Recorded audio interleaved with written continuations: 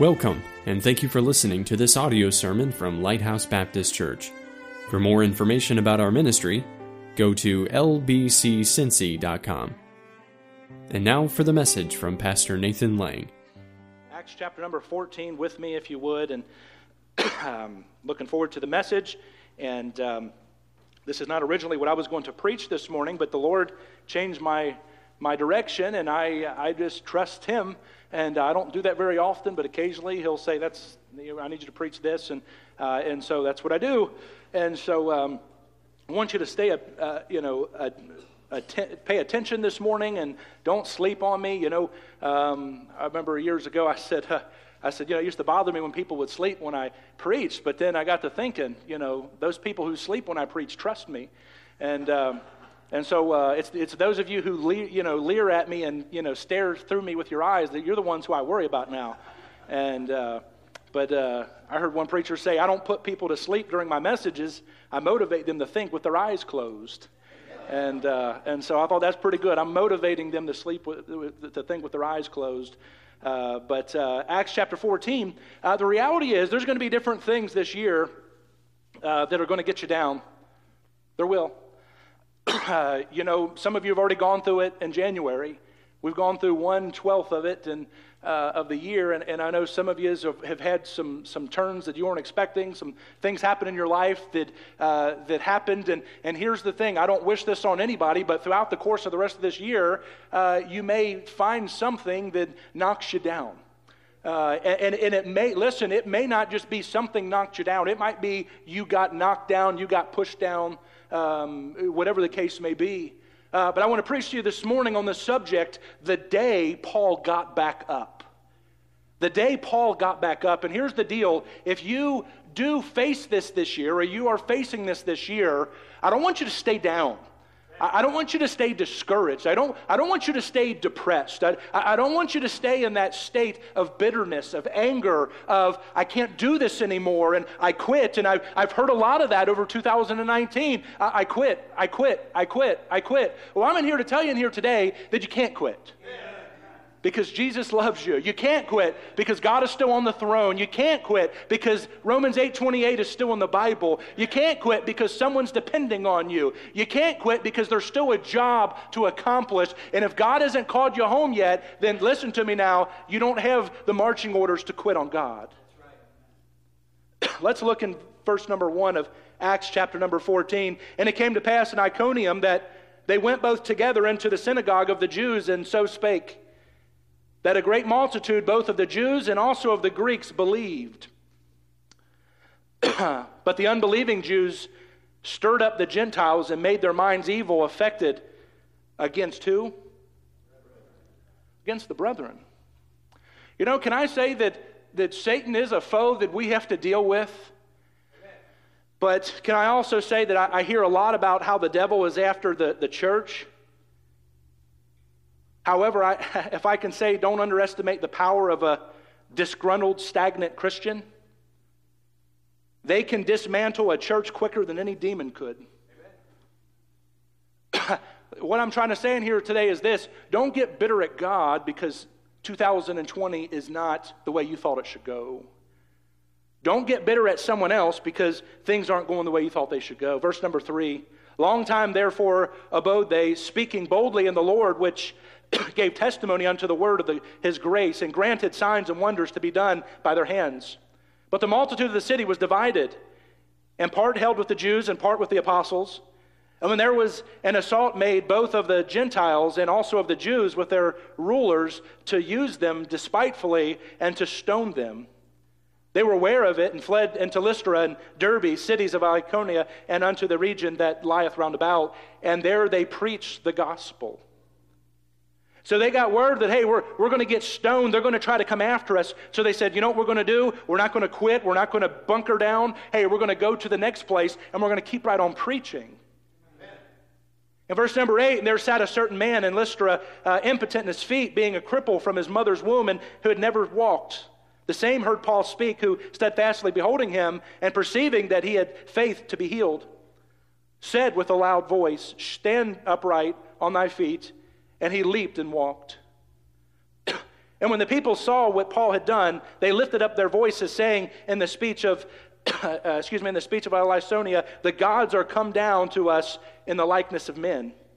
And they called Barnabas Jupiter and Paul Mercurius, because he was a chief speaker. So here they are in verse number 13. Then the priest of Jupiter, which was before their city, brought oxen and garlands unto the gates, and would have done sacrifice with the people, which when the apostles Barnabas and Paul heard of, they rent their clothes and ran in among the people, carrying out and saying, Sirs, why do ye these things? We also are men of like passions with you, and preach unto you that ye should turn from these vanities unto the living God, which made heaven and earth and the sea and all things that are therein, who in times past suffered all nations to walk in their own ways. Nevertheless, he left not himself without witness, in that he did good and gave us rain from heavens and fruitful seasons, filling our hearts and food and gladness.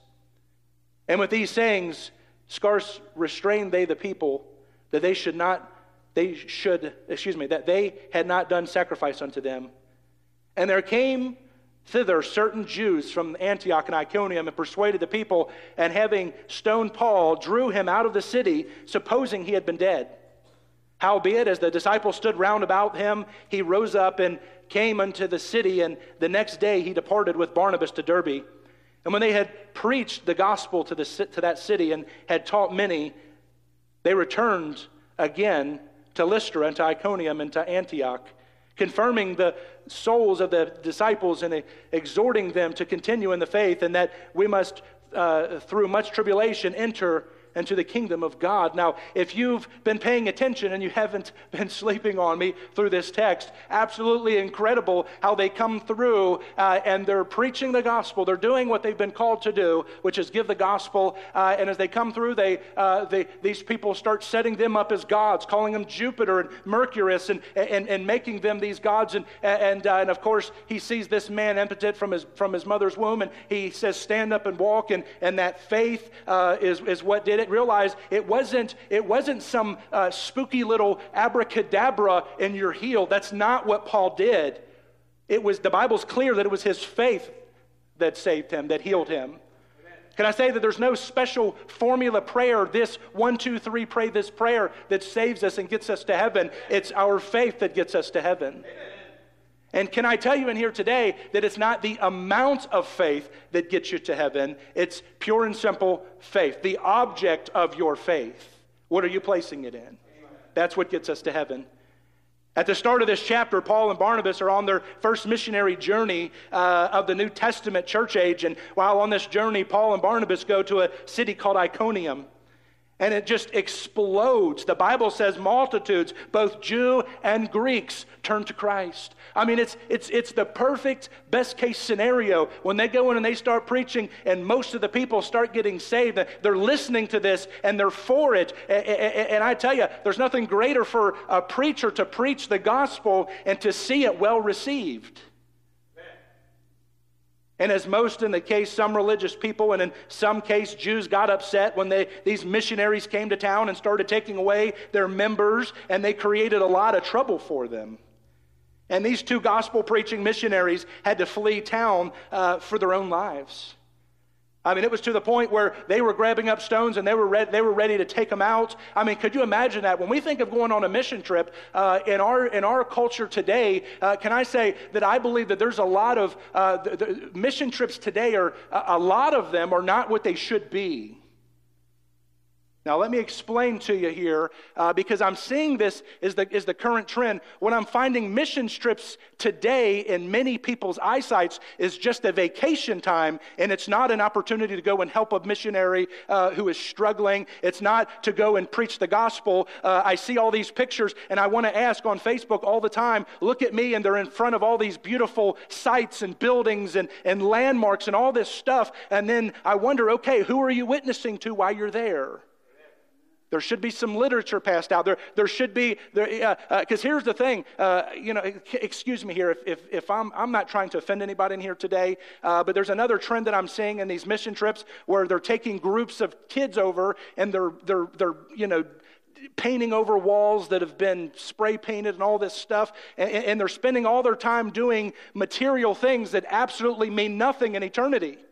Can I tell you, if we take a mission trip, which I would love to from our church, if we take a mission trip, we're not going to a mission trip so that we can paint over a bunch of graffiti and build this stuff, because you know what's going to happen 1 month after you leave? That's going to be right back up there. Hey, we've got to keep our priorities straight is what I'm trying to say. And if I can say, Paul and Barnabas had their priorities straight. Hey, look now. They're getting ready to stone us. We better tuck and roll. But you know what? They didn't go and hide. They didn't say, oh, you hurt my feelings. I quit, Jesus. They were going to hurt me. No, you know what they did? They said, hey, you know what? We can witness in that city just as much as we can here. So if things are getting too heated here, you know what we're going to do? Rather than getting stoned and murdered and martyred, we're going to go to the next city and we're going to witness there. And you know what? We're going to make our way back. Don't worry. It's going to happen. So they go down to Lystra, and one of the first things that happens is Paul heals a crippled man. And Lystra, it happens to be a center of worship where they worship the planets. Hence their new names, Jupiter and Mercurius. And after Paul heals this man, this group decide to give them these names of these in these cities. And just about that time, these people that got them ran out of town over into Iconium show up, and they let everyone know that they're troublemakers. They're not speaking good. 1 minute they want to build statues for them, and the next, what happens in the next verse 20, and you read in verse 19 to keep in context. In verse 19 it says, and there came thither certain Jews from Antioch and Iconium and persuaded the people, and having stoned Paul, drew him out of the city, supposing that he had been dead. Now whether he died and came back to life, I'm not sure that it matters, but this verse is sure. When everyone that is trying to kill you thinks you're dead, you're probably not in very good shape. Are you with me? If everyone there walks away and said, all right, now he's done for. Now, mind you, this isn't the first experience they've had with this. This was a common practice in their culture. They knew how to throw a rock. They knew how to do these things. And so when they walked away, they were supposing that they had taken care of what needed to be done. And then look in verse number 20. Howbeit, as the disciples stood round about him, he rose up and came into the city. And the next day he departed with Barnabas to Derbe. Now, think about this for a minute. If you or I had been stoned to death and left beside the road, and when you came back to consciousness, going back into the city where I just got supposedly murdered, I can promise you that is not going to be first on my list. Hey, Barnabas, I got the feeling that they don't like us here. We might need to keep on moving on. But you know what? They had a mission. They had a job to do. I'll tell you right now, these men were not easily moved. Okay, you threw a rock. You realize what the difference was in Paul and Barnabas, and the difference in, if I can say this respectfully, many Christians today, is that Paul and Barnabas were not viewing life in terms of this here and now. They were viewing life in terms of eternity. And can I say in here today, ladies and gentlemen, that if we don't start viewing what we're doing here in terms of eternity, all we're going to do is store up a bunch of stuff and a bunch of good feelings and a bunch of, hey, I accomplished this in my own abilities for the here and now. But the reality, Joel Osteen's Best Life Now, here's the difference between him and me. He's preparing you for this life now. I'm trying to prepare you for eternity. Hey, because it goes beyond this 70 years, 80 years, 90 years, whatever you have that God gives us here. Hey, the reality is there is something bigger than what is going on right here in our little life at one given point. Hey, the reality is, the importance is that we are getting the gospel out. And we're going to do it under persecution. It's amazing to me, the missionaries who email us, some of them that we support, and they'll say, now, you got to be careful. Don't email us and don't send this over the internet waves, because it could cause some major problems for us where we're at. As much as people want to complain in America, I'm pretty certain that you can send a gospel tract to anybody, and they're not going to get murdered or martyred for you sending them a gospel tract. Now, it might happen, but far and wide, that's not the case. You know what? We're blessed. Some verses that come to mind when I think about Paul and Barnabas is my life's verse, John 3:30. He must increase, but I must decrease. You know what he's saying in that verse? More of him and less of me. Isaiah 54:17 says, no weapon that is formed against thee shall prosper. I wonder if these men were quoting these verses as they're getting back up and saying, come on, hey, that hurt, I know it did. That stung. Okay, now let me apply it to today. That person at work that stabbed you in the back. That brother or sister who no longer talks to you. That loved one who literally is just bitter and angry. That boss who's out to get you. All of these different things, can I tell you, all of these things can turn into stones that if we're not careful, we're going to allow them to multiply. And before we know it, we're going to find ourselves stoned outside of Lystra. We're going to find ourselves on the ground, not knowing which way is up. We're going to find ourselves not wanting to keep on keeping on. And the reality is that life is bigger than me. You say, I just don't want to go on anymore. Hey, the reality is life is bigger than me and I must carry on. Amen. Because there's people who need Jesus. Amen. Philippians 1:21, for me to live is Christ and to die is gain.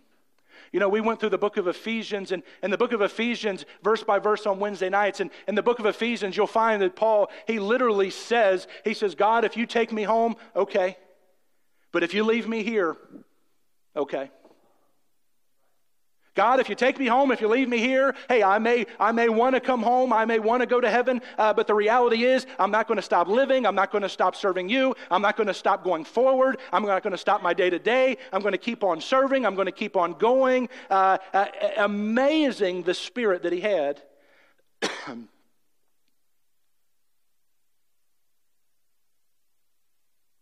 Acts chapter 14 and verse 21 says, and when they had preached the gospel to that city, and had taught many, they returned to Lystra and to Iconium and to Antioch.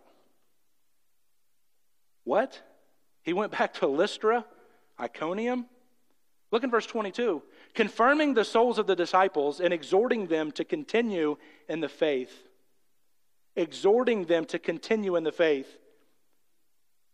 And that we must through much tribulation enter into the kingdom of God. Wait. We must? Did you get that? I've made mention several times over the years that sometimes it's hard. It's a hard week. It's a hard month. It's a hard year. But let's be honest. Some people in this room thought about quitting last year. And some of you thought about quitting this month, this year, 1 month into the year. And when I say quitting, listen to me now, church. I'm not just saying you thought about quitting your job or you thought about quitting church. I mean, you thought about quitting it all, if you know what I'm saying. Life can be hard. Life can be difficult. What is it that has knocked you down and got you out of where God wants you to be? Is it sin? Is it sin? Is there some sin in your life that you got involved in that just the reality is you have just clung to that sin more, that pet sin, that you've clung to that more than you have your love and desire to serve Jesus Christ? Is that the case? Have you lost a loved one and you just said, I can't go on? I can't go on. You know, I've sat at a lot of widows and widowers' chair side, and as they say, you know, I've been married for 50 years and 60 years. And listen to me now. That is, for me, it's almost hard to fathom because I'm 34 years old. And for me to sit next to somebody's chair who has been married 15 years longer than I've even been alive and say, preacher, it's just too hard to go on. For sometimes I don't want to say that cliche, well, you have to anyway. But at the end of the day, if I can say where the rubber meets the road, you have to anyway. If God wanted you to go, He'd have taken you. You remember when you used to have a shout for the Lord, and now you feel like everything you can do is just come to church, much less sow in and pray and read your Bible. But remember when you used to feel that nothing could discourage you, nothing would get you down, no weapon that is formed against you would prosper. But then something happened in your life, and something changed, and now you find yourself doubting. You doubting your situation, maybe even doubting your salvation, and doubting what God has for you. Once again, please, Christian, don't quit on God. Sometimes you got to go on to the next next city and just keep right on preaching. Sometimes you got to get up and limp on. But hey, can I say, it's better to get up and limp on than to stay down and never accomplish anything else for Jesus Christ. Remember when you were the ones lifting everyone up? But now you need somebody to lift you up. Can I say in here that there is an accountability in this room as Christian brothers and sisters in Christ that goes deep. Go home on your spare time and read 1 Corinthians chapter 5. Hey, listen, what I'm trying to say in here today is this, that sometimes people come in and they're having a hard time. It's not our job to stick our finger in their face and say, hey, well, you probably brought it on yourself. Here's the thing, maybe they did, but that's not our place to beat them up with it. That's right. Amen. It's our job to try to encourage. Yeah, what happened to you? Oh, yeah, it's probably something you did. Okay, that's not going to help me. That's not going to get me to where I need to go.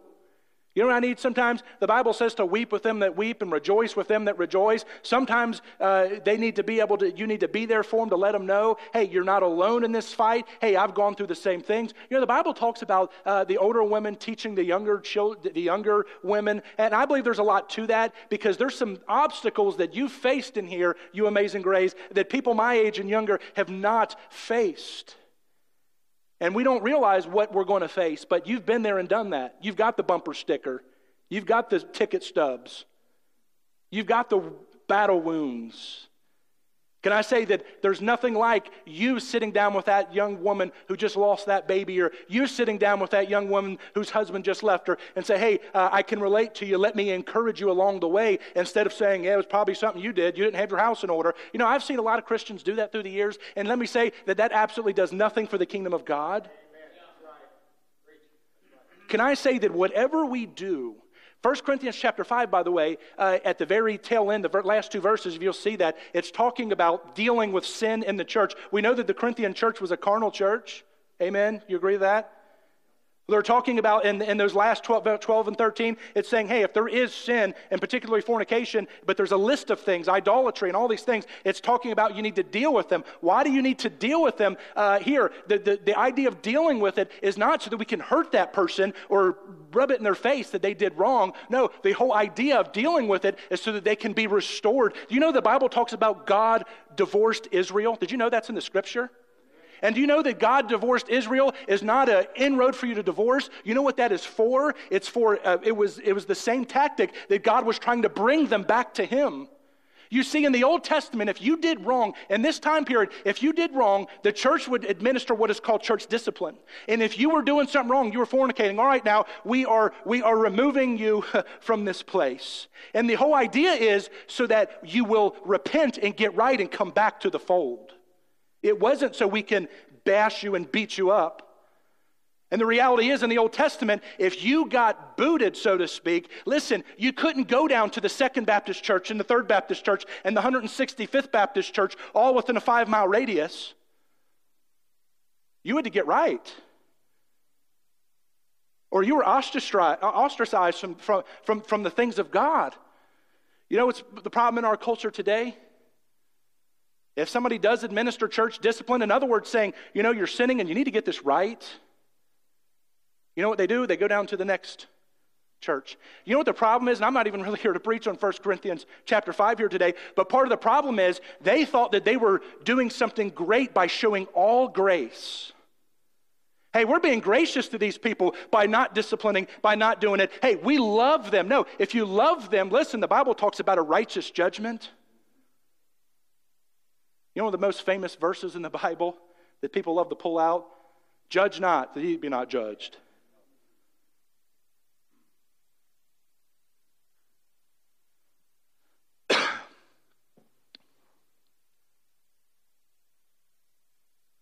Can I say that there needs to be grace, but there also needs to be truth?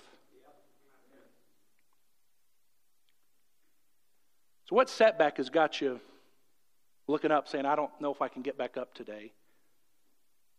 What trouble did you get in? What finances? What you know, I remember when I was young, I was always very good with my money, but somehow there was a glitch, and I had had wrote a check, and I had the money, but it wasn't all in the bank. I didn't get it in the bank in time, and so I had a $35 overdraft charge from National City. And I thought to myself, what sense does it make? You see I don't have the money. Why would you charge me $35 on top of it? Is anybody with me there? I'm thankful I went in, I explained the situation. That person showed me grace. And they waived that $35 fee. Praise the Lord. Can I say that we do need to show grace in the house of God? It's amazing to me how excited we get when someone gets saved and, boy, they're just a mess, and they have all the attributes of the hog pen lifestyle and dirty living and a life of sin, and we believe God can take a sinner and make them brand new by God's grace. But what happens when God fixes them up and then they mess up?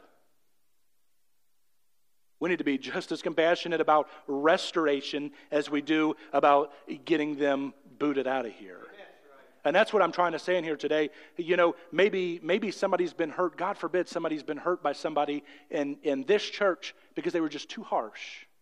They were just too harsh. It's absolutely amazing how sometimes we try to help somebody. You ever tried to help somebody but you end up hurting them, not meaning to? Can I say that might have been the case with you? Please don't give up on God because somebody hurt you. Our church, last year we celebrated 10 years. Our church is comprised of probably 90% of people who have been hurt at another church, by another pastor, by another church member, by another situation. Probably 90% of our church is comprised of that. Seriously. Here's what I'm trying to say. I'm so thankful that you didn't quit on God and just drop out of church. But some have. Some have because they've been hurt so deep. They've been hurt to the core. While I'm on this subject, can I just say that Satan is a liar? One of the biggest lies he'll get you to believe is when something happens and you're out of church, and he'll convince you that nobody down at the church cares about you. Hey, they don't love you. They don't care about you. Can I say that is the farthest thing from the truth? You know what the reality is? We are all so busy in our lives that sometimes we don't notice. Maybe you've been through a divorce. If you've been through divorce in here this morning, listen to me. You're not a second-class citizen at Lighthouse Baptist Church. And God's not done with using you. By the way, when divorce gets preached against, those of you who have been divorced in this room, hey, you're not a hypocrite for shouting amen when the preacher says, hey, you ought to make that thing work, you ought to do this. Hey, you're not a hypocrite by shouting amen. Hey, you've been the one who's been scarred the most by it. You know more about it than anybody. And you know what it can do to the kids and to the family. Think about the woman at the well. Jesus said that woman had been divorced and remarried 5 times and living with a man right now. That woman has probably won more people to the Lord than a lot of Christians after they get saved.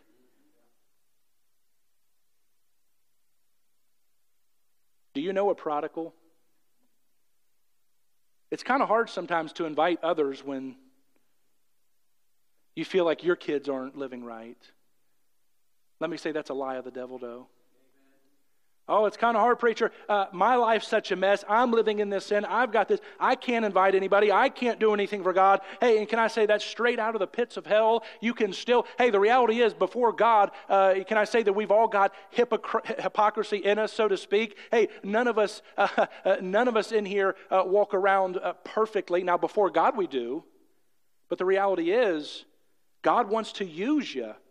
He's not looking around trying to say, all right, now I just want to bench everybody in here today. It's not God's plan.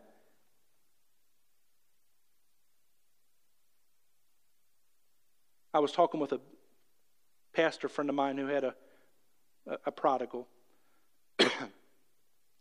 He said, my wife and I used to pride ourselves of having godly kids. And he said, but I'm humbled now. It's by God's grace. I remember talking to a friend of mine who has several kids who are pastors and serving, pastors' wives serving in the ministry. I remember asking him, I said, how did you do it? How did you get all your kids serving God? He said, it's by God's grace. He said, it wasn't me. It wasn't me. Can I say we need to have meekness to those who are hurting? Maybe you've been knocked down and physically and maybe emotionally. See, a lot of people don't see, and you don't have to agree with me on this, but my mother, her first marriage, he was a very abusive man. I mean, beat her black and blue and verbally, emotionally abused her. And she went to the doctor literally to the point where he had hit her so hard she was in the hospital. And the doctors were talking about her emotional state, and they said that you don't have to be beat up to be messed up, so to speak. You can have a verbal abuse. You can have an emotional abuse by your spouse. Hey, just because you're not hitting that person doesn't mean you're still not abusing that person. Be careful. Be careful. Can I say this to you in here this morning? And I'm not going to be too much longer. Whatever you're going through right now, you can get back up. Like Paul.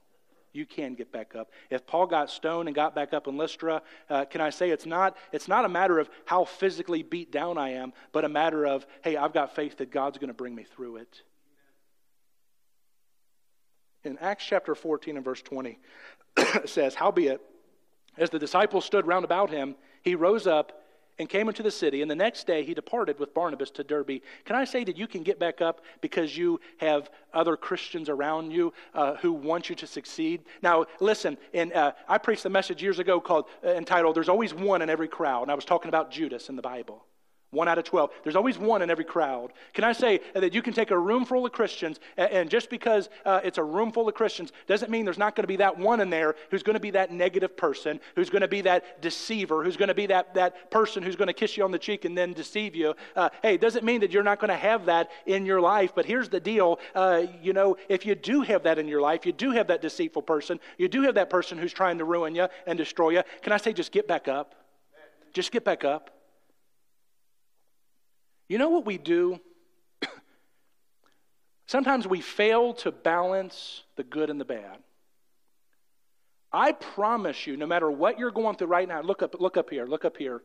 I promise you, there is more good going to you in your favor in any given time than there is bad.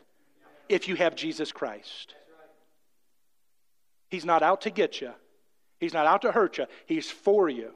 But sometimes things happen in life that aren't pleasant. Sometimes some unfortunate events happen. But here's the thing. We can allow ourselves to be blinded of everything that God's doing. The fact that we're saved. The fact that we have eternal security. The fact that we've got the Holy Spirit living inside of us. The fact that we've got the promises of the Word of God. The fact that God's doing so much for us at any given point. And we take all of that and we kind of push that aside and we focus on that one negative that happened to us this day. And that one negative, isn't it amazing how that one negative can completely transform our countenance and completely change our week over that one bad thing, even though we've got this whole bushel full of things that God is doing for us this very instant. Okay, so we got stoned. Big deal. Bigger mission on our plate than that. Is that what it's going to take to stop us? Absolutely not. Hey, can I ask you, what is it going to take to stop you? And I hope that you can't name anything because God is on your side.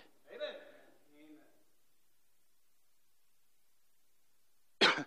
You know, Christians, just as much as there is 1 Corinthians 5, there is a judging part that comes within the body of Christ. He talks about not judging the lost world outside of the church because God's going to deal with that. He says that, verse 12 and 13. But can I say that we need to be awake, alert, that if we do see a brother and sister struggling, they come in with their countenance off. I don't mean everybody swarm to them and overwhelm them. What I'm saying is maybe let them know that you're praying for them. Let them know that you're there to be an encouragement for them. Hey, all of our job doesn't need to be, okay, we're picking your sin and we're dealing with it right now. Maybe you need to sit down and pray with somebody instead of picking them apart.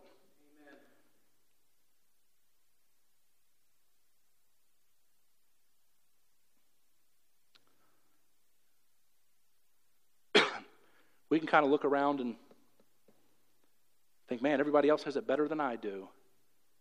That's not the case. It's not the case. I can look around this room, and because I'm the pastor, I know more than your average person. I promise you that somebody does have it worse off right now than you do.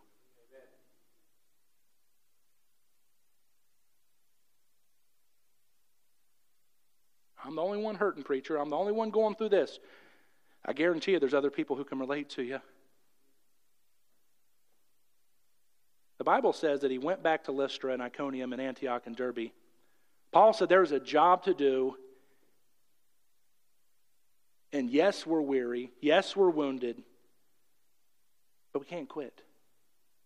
Can't quit.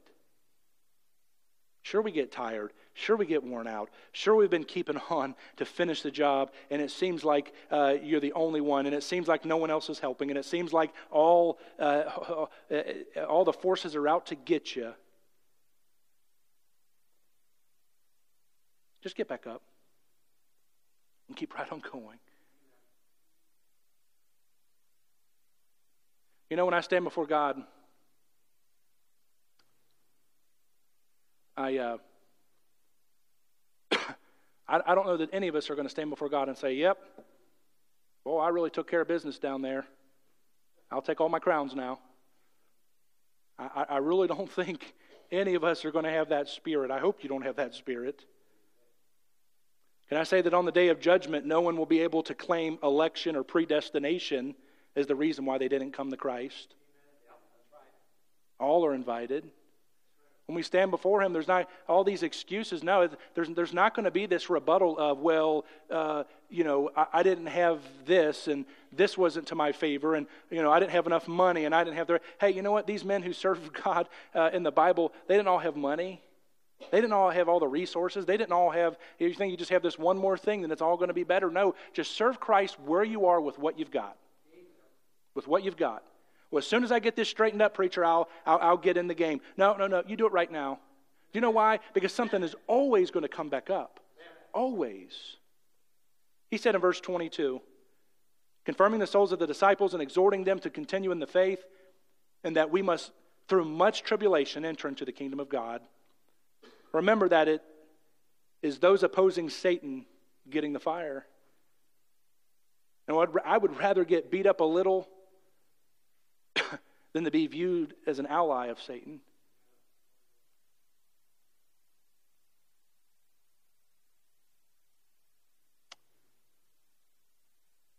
These men didn't just suddenly wake up and say, you know what? I think we'll just go ahead and keep on going. We got nothing else to do. I believe it was rooted in here. Hey, Barnabas, it's all or nothing. Let's go. There was a mission. There was a goal. Maybe in here you don't have direction in your life. Maybe you don't have goals for your life. Can I encourage you to set your goals for the kingdom of God and not on your own?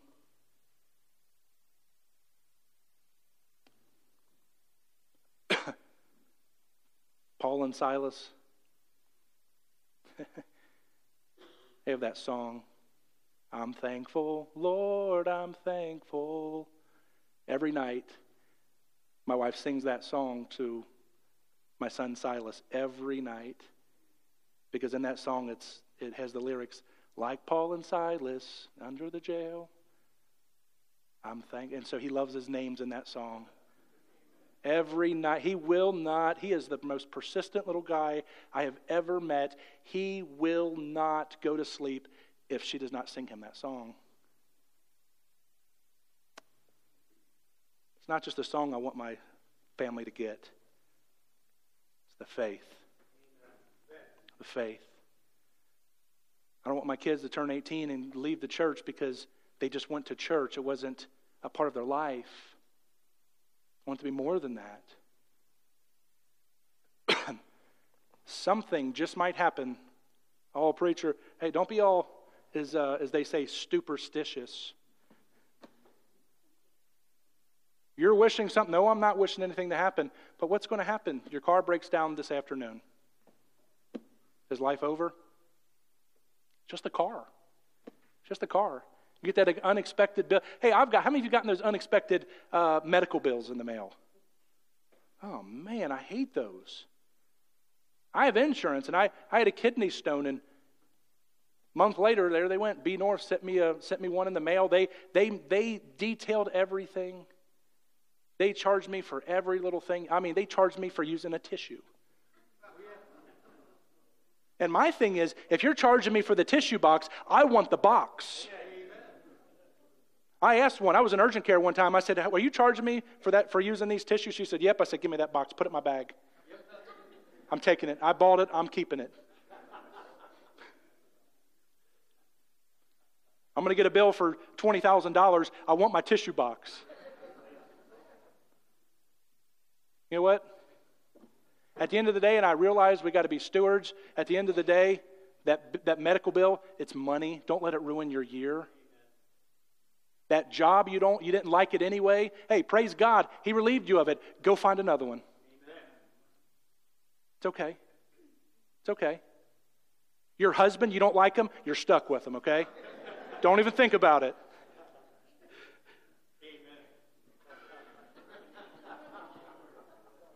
Some of you men have to shout that. Because there is no earthly reason why that woman is stuck by your side all these years. Besides God's grace. I think sometimes Brother Damascus and I have talked about this. It's been a long time ago. But I think sometimes we can portray as Christians that there are no problems sometimes. Get saved, it's the most wonderful thing in the world, and it is to have eternal salvation. But that doesn't mean that there's not going to be, must be tribulation in there somewhere. That's right. Amen. Hey, there's going to be hurts. It's a part of life. It's a part of it.